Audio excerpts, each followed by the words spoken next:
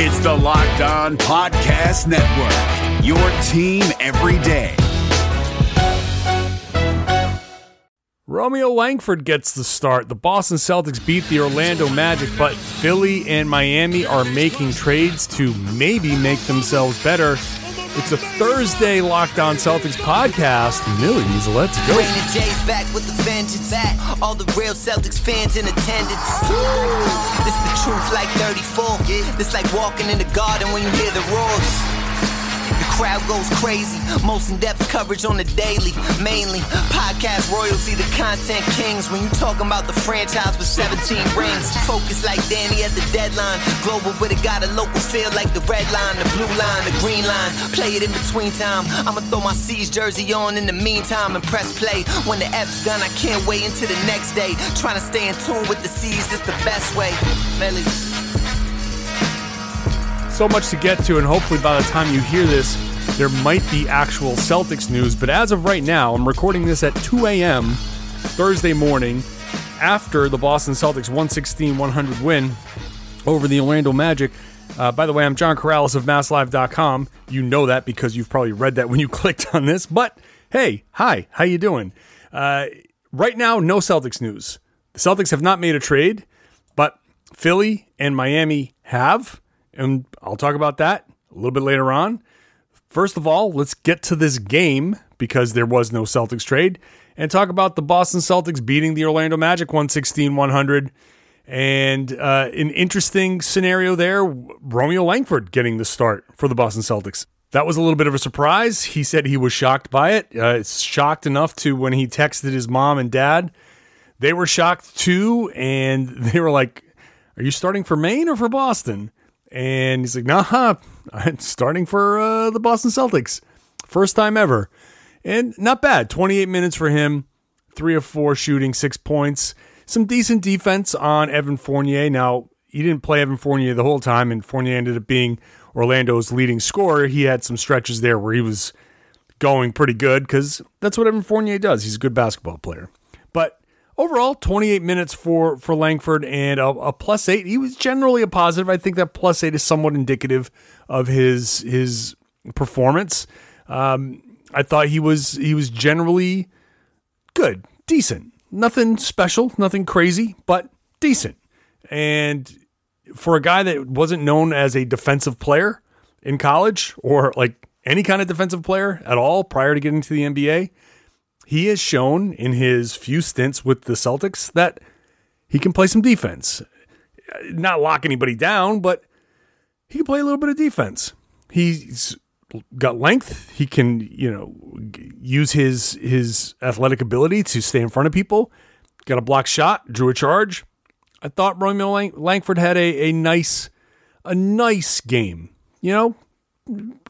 Good supporting performance for Langford. The big story, obviously, was Jason Tatum, Gordon Hayward, Jaylen Brown. By the way, Jaylen Brown tweaked his right ankle, it appears, and he was so pissed about it that he didn't talk after the game. Yeah, I'm sure he was just not happy. He was just getting back and playing well again, and there he is with another tweak of that right ankle. And it just was like he just caught his foot. Brad Stevens played it down after the game, saying it didn't seem like it was too bad, so hopefully it wasn't too bad. Gordon Hayward, Jason Tatum, both combined for 56. Add Jaylen Brown in there, they combined for 74 of the 116, and they were the stars of the game. Jaylen was pretty good. Gordon Hayward and Tatum kind of took turns in the third and fourth quarter. Hayward had a stretch where he scored like 8 straight in the third quarter. He came out hot. First quarter, he came out hot. Then he kind of took a step back, and then in the third quarter, he came back in and did a lot of his damage. Again, like I said, scoring in that third, 8 straight at one point. He had 12 in the quarter, shot 5 of 9 overall, 4 rebounds, 3 assists. I mean, that quarter was a good game for most people. And then the fourth quarter was Jason Tatum takeover time down the stretch. 15 points for him in the fourth quarter, 5 of 7, 3 of 5 from 3. He had a stretch where, oh, by the way, he added 4 rebounds and 2 assists. So his quarter was a pretty good game for people. 15 points, 4 rebounds, 2 assists, a steal, a block 1 turnover. He had a stretch where he scored 10 straight, and one of those assists was a sweet pass after a steal, that one steal, where he hit Jaylen Brown for that transition dunk, which was just spectacular. So I thought Jason Tatum was just obviously very good in this game. He finished the game with 33 points for Jason Tatum. Overall, 11 of 24 shooting, 8 rebounds, 5 assists. A lot of just good performances out of the Celtics' 3 stars. And this game really felt like it was kind of on their backs. They weren't getting they didn't have like the ability to stagger, no Kemba, no Marcus. They really had to rely on themselves. It wasn't like a move the ball, move yourself, get open type of thing. It really became a lot of individual play, and they were able to just kind of step up and perform and do some of the things that stars do. Like Tatum, we got on his ass all last year for isolation, but this year his isolation has been much more effective and much less frequent. But his ability to kind of attack on his own, create his own shot, step back for 3, which has been very effective, drive, finish, get to that mid-range shot, which I asked Gordon Hayward about the mid-range shot.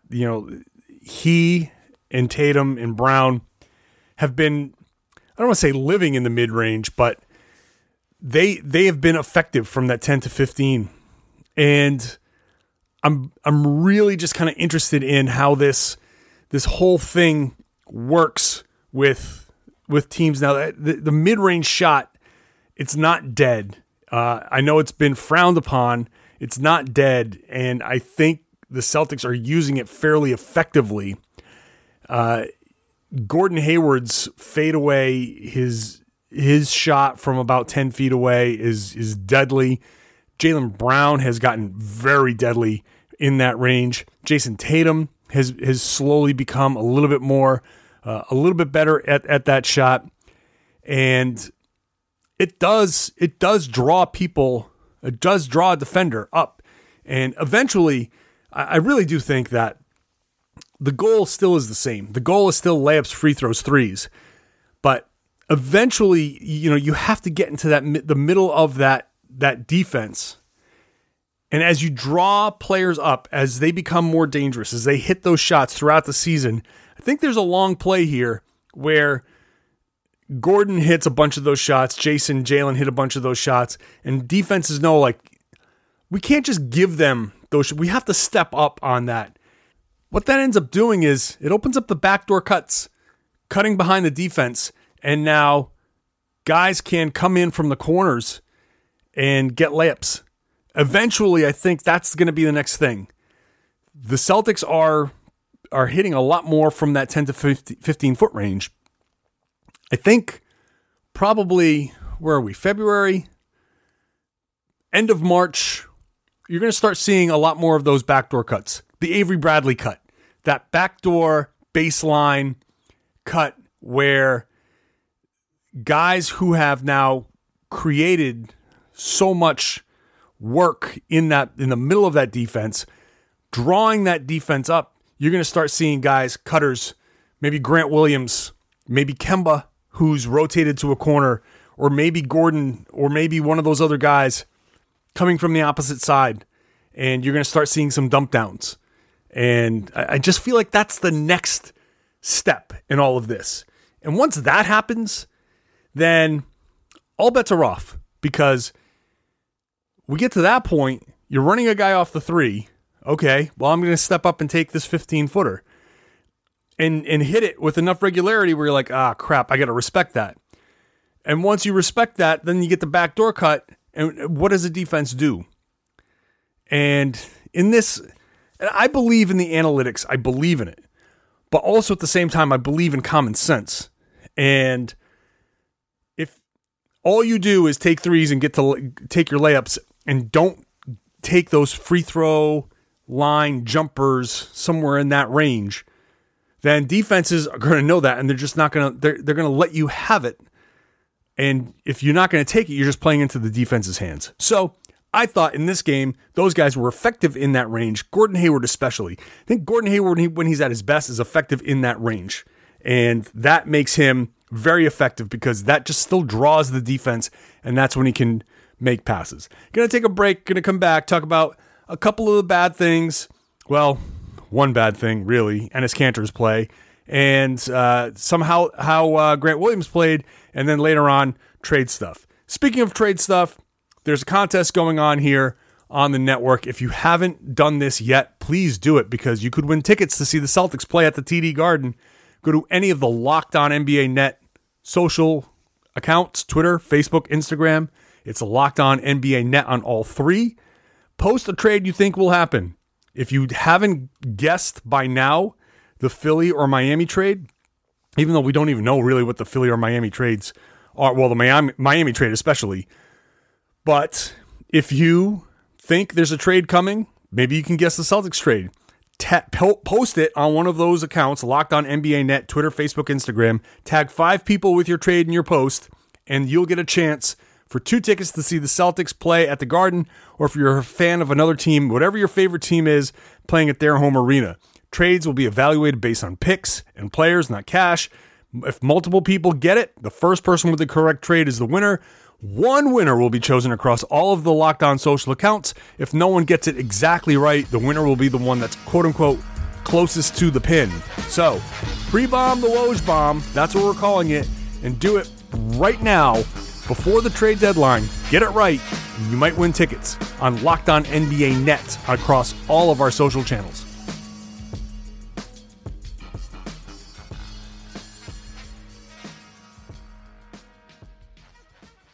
NFL teams making bold final moves before the start of the season. From our local experts to your ears, these are the biggest stories on the Locked On Podcast Network. The Tennessee Titans have announced a one-year deal with linebacker Jadeveon Clowney, reportedly worth $15 million. Tyler Rowland of Locked On Titans tells you if it's going to be enough to get Tennessee back to the AFC title game. In other moves around the league, the Miami Dolphins named Ryan Fitzpatrick starting quarterback, which means Tua will be backup for the time being. And the Detroit Lions have agreed to a one-year deal with running back Adrian Peterson. Peterson was released by the Washington football team last Friday. For more NFL news and analysis, subscribe to the new Peacock and Williamson NFL show and listen to a brand new lineup on Locked On NFL. They'll have division previews every day this week. Local experts on the biggest stories. It's the Locked On Podcast Network, your team every day. You're up to date on your favorite team, but what about the competition? Here we go! John Hollinger and Nate Duncan are evaluating every bubble contender on Hollinger and Duncan. Rejecting the Screen goes behind the scenes with in-depth interviews, and the Locked On NBA podcast is recapping games daily. Let the Locked On NBA network of podcasts take care of your NBA bubble scouting reports. Hollinger and Duncan, Rejecting the Screen, the Locked On NBA podcast. Subscribe to the best trio of NBA podcasts on the planet, wherever you get your podcasts.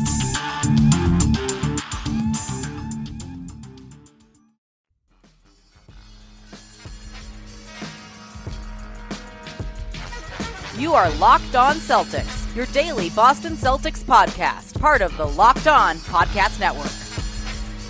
Other things to note in this game, Enes Kanter, this was a game where Enes Kanter was just generally not good, and I think if the Celtics were fully healthy, this might have been a DNP for Kanter, or he would have gotten in, shown that he was this bad, and sat the rest of the game. This is the thing with Enes Kanter.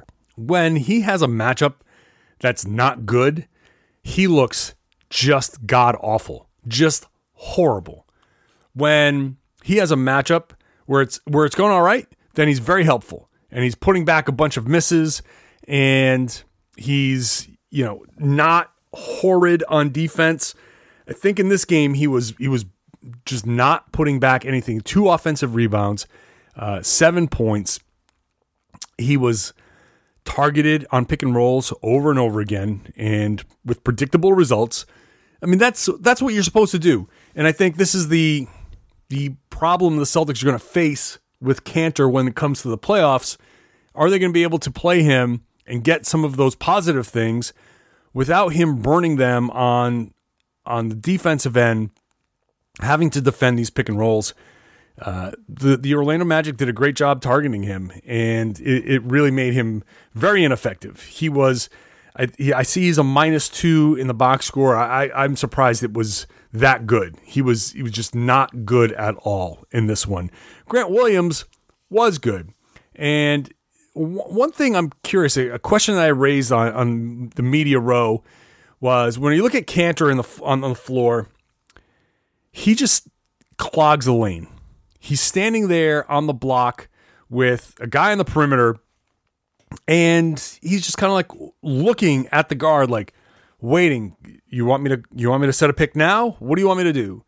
And if whoever has got the ball, even if he blows by his guy, there's going to be somebody in the lane.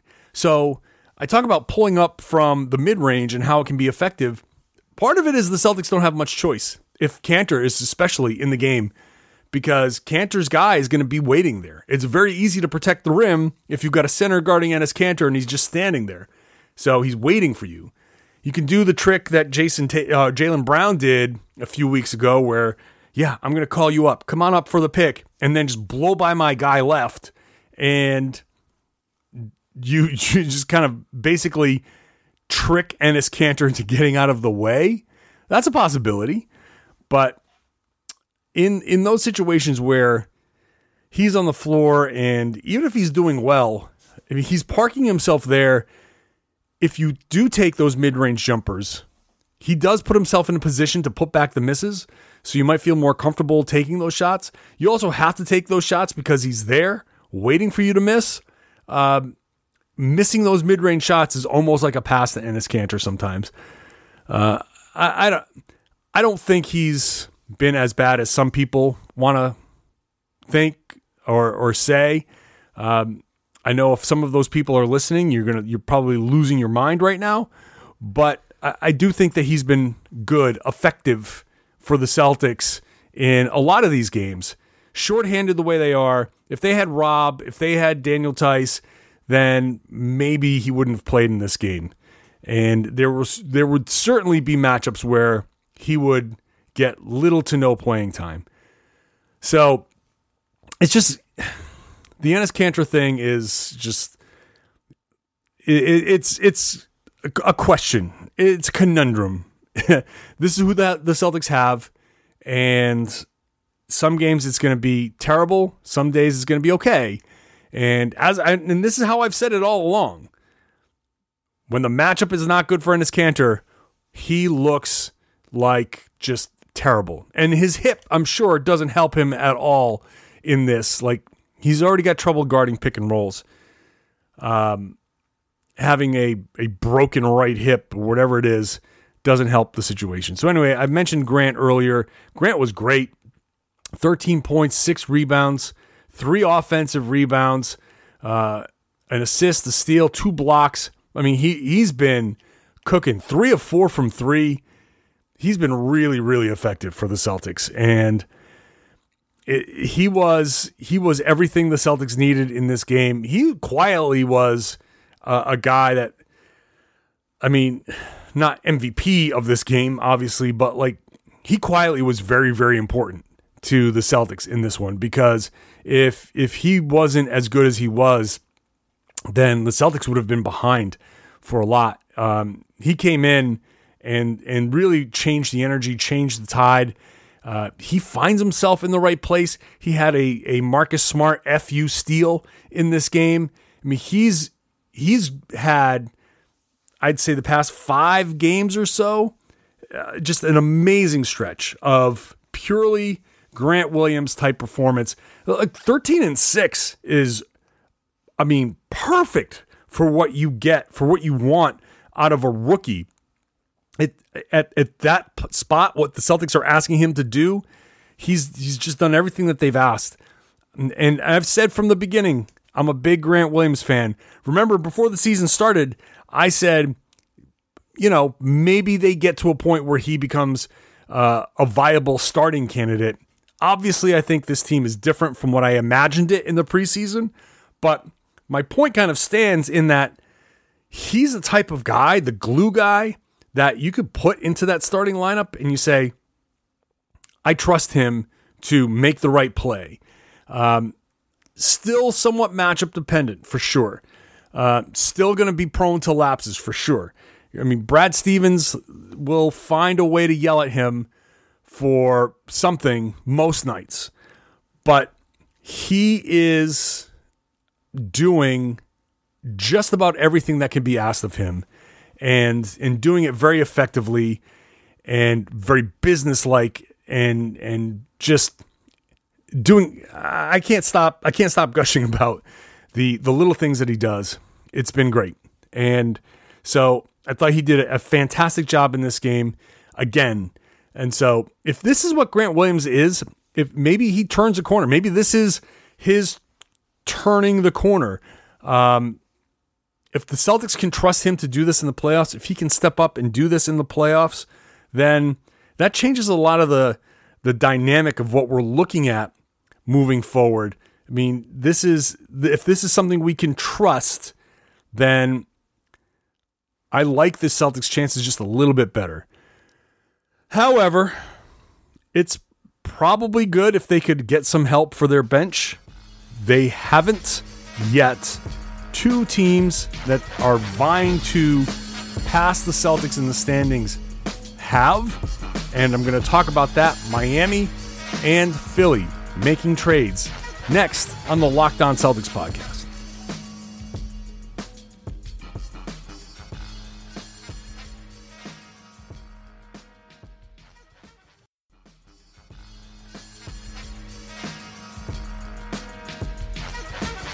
Follow us on our social channels at LO Celtics on Twitter and at Locked On Celtics on Instagram. So 2 trades happened, one while the game was going on and one while I was writing about it afterwards. In fact, I missed a lot of what happened in the second quarter of the game because of the trade that Miami made with the Memphis Grizzlies that will send Andre Iguodala to Miami.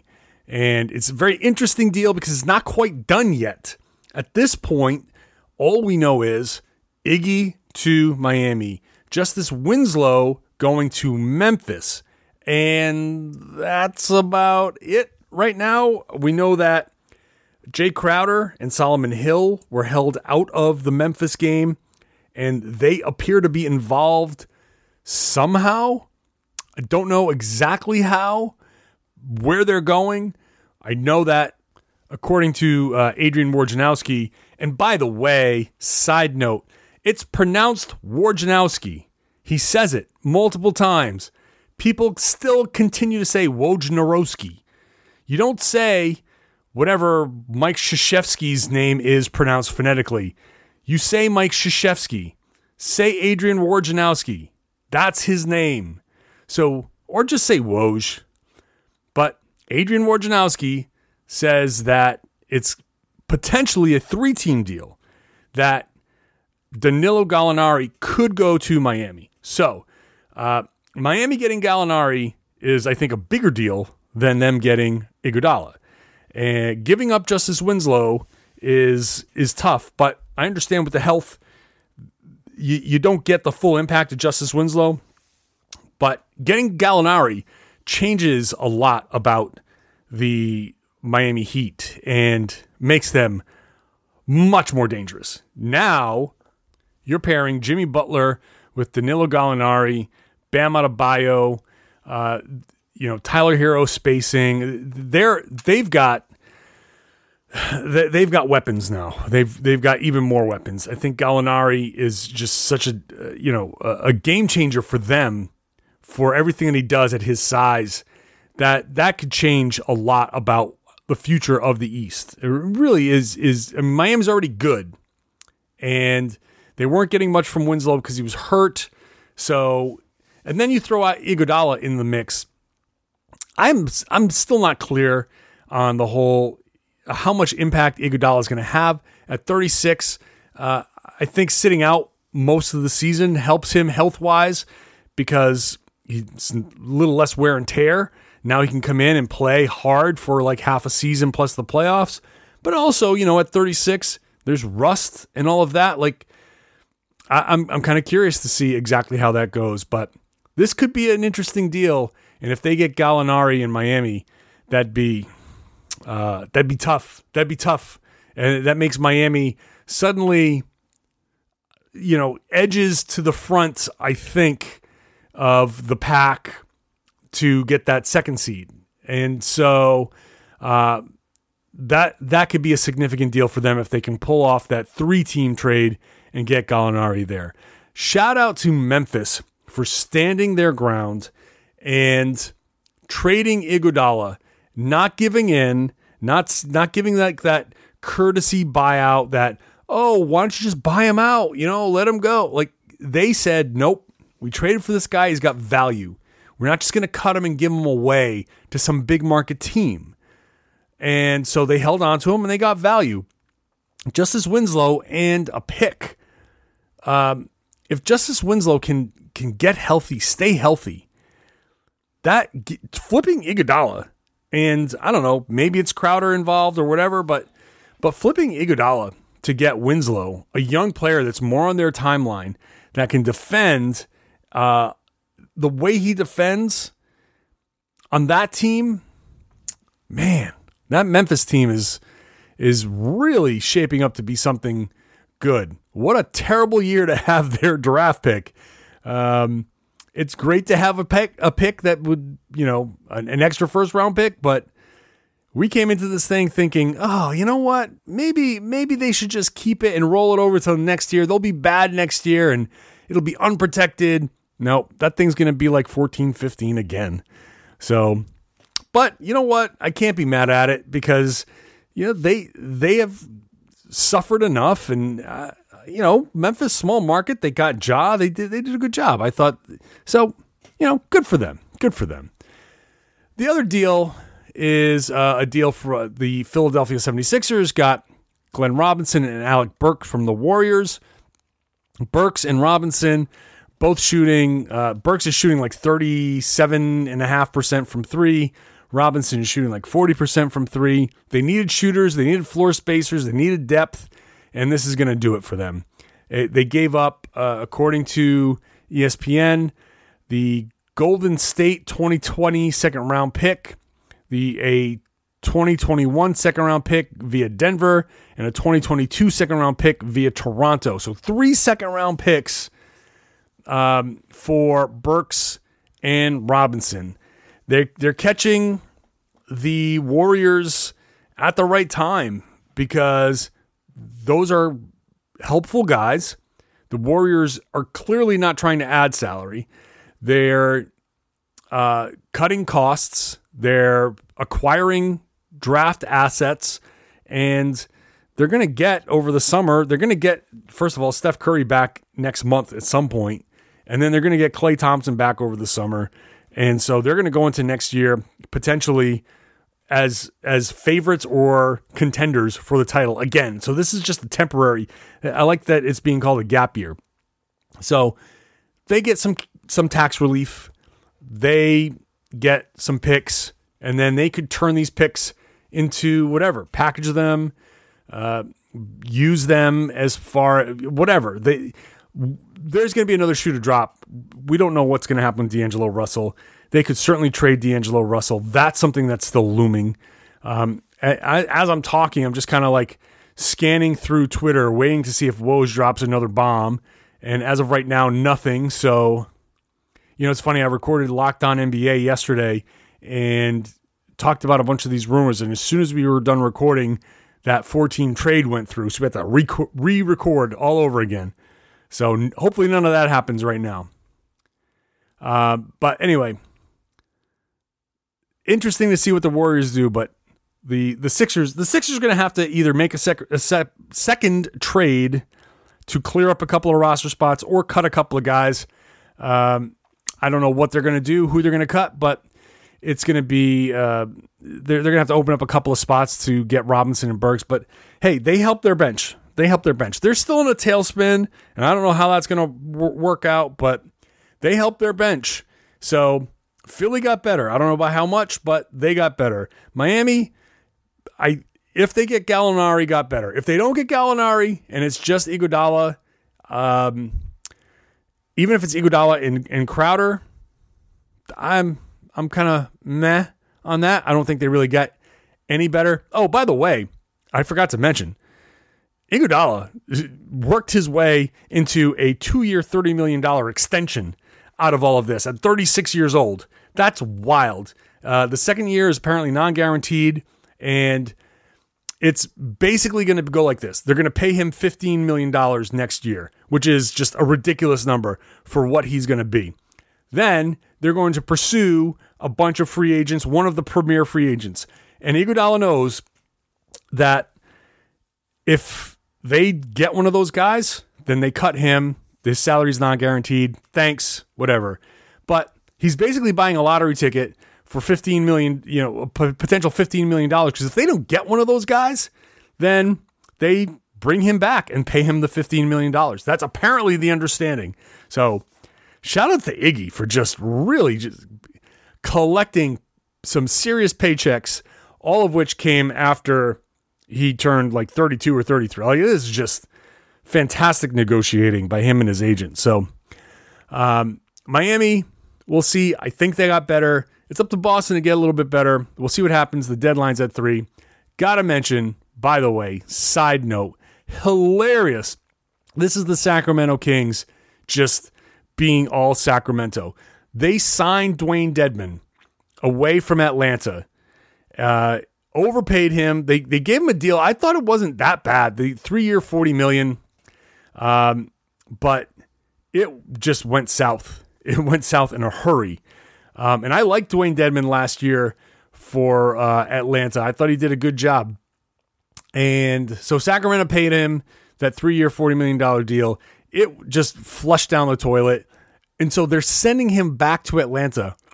And with a 20 and a 2021 second-round pick. So 2 second-round picks. They signed away Atlanta's free agent. And then halfway through the season, they paid Atlanta to take him back. And now they got Alex Len and Jabari Parker. But those guys weren't really doing anything for Atlanta anyway. Atlanta was letting them go anyway. So Atlanta was just like, yeah, take our scraps and give us draft picks to take Dwayne Dedmon back. Dedmon goes back to a place that he was successful. He gets the play behind Clint Capella, that he was very effective as a center over there. Suddenly Atlanta's front line looks good, and they move Collins over to the power forward. Great job by the Atlanta Hawks this trade deadline. I think the Atlanta Hawks have won this trade deadline. I mean, it was them. Memphis did a good job. We'll see what Miami does if they get Gallo, but shout out to Atlanta gets an A, a big A for their trade deadline moves. Good job by Atlanta, and horrible job by the Sacramento Kings. Just wanted to throw that out there.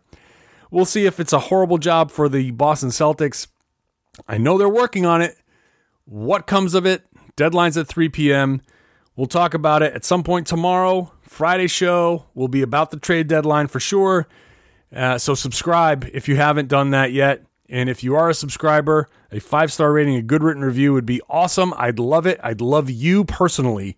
I want to give you a big hug. I'll tell you what, if you can show me that you gave a 5-star rating and a good written review, if you can prove that it was you and you see me at an arena, I will give you a hug. Guaranteed. I will give you a nice and a real one. Not a fake. I will give you a good hug. I'm a good hugger. So that's a promise. That's a hug for a 5-star rating and a good written review. God damn, it's late. I need to go to bed. Thanks for listening, everybody. This is the Locked On Celtics podcast here on the Locked On Podcast Network. Hi guys, this is Josh Lloyd, host of the Locked On Fantasy Basketball podcast. The NBA is back, so that means that fantasy basketball is back in one form or another. We've got daily fantasy, but there's also some fantasy leagues with the resumption of play with these 8 regular season games in Orlando, and Locked On Fantasy Basketball is going to have you covered. It's not just for fantasy basketball though, because we recap all of the games across the NBA, so if you're looking for a broad overview of the action across the league every day, Locked On Fantasy Basketball is the podcast for you.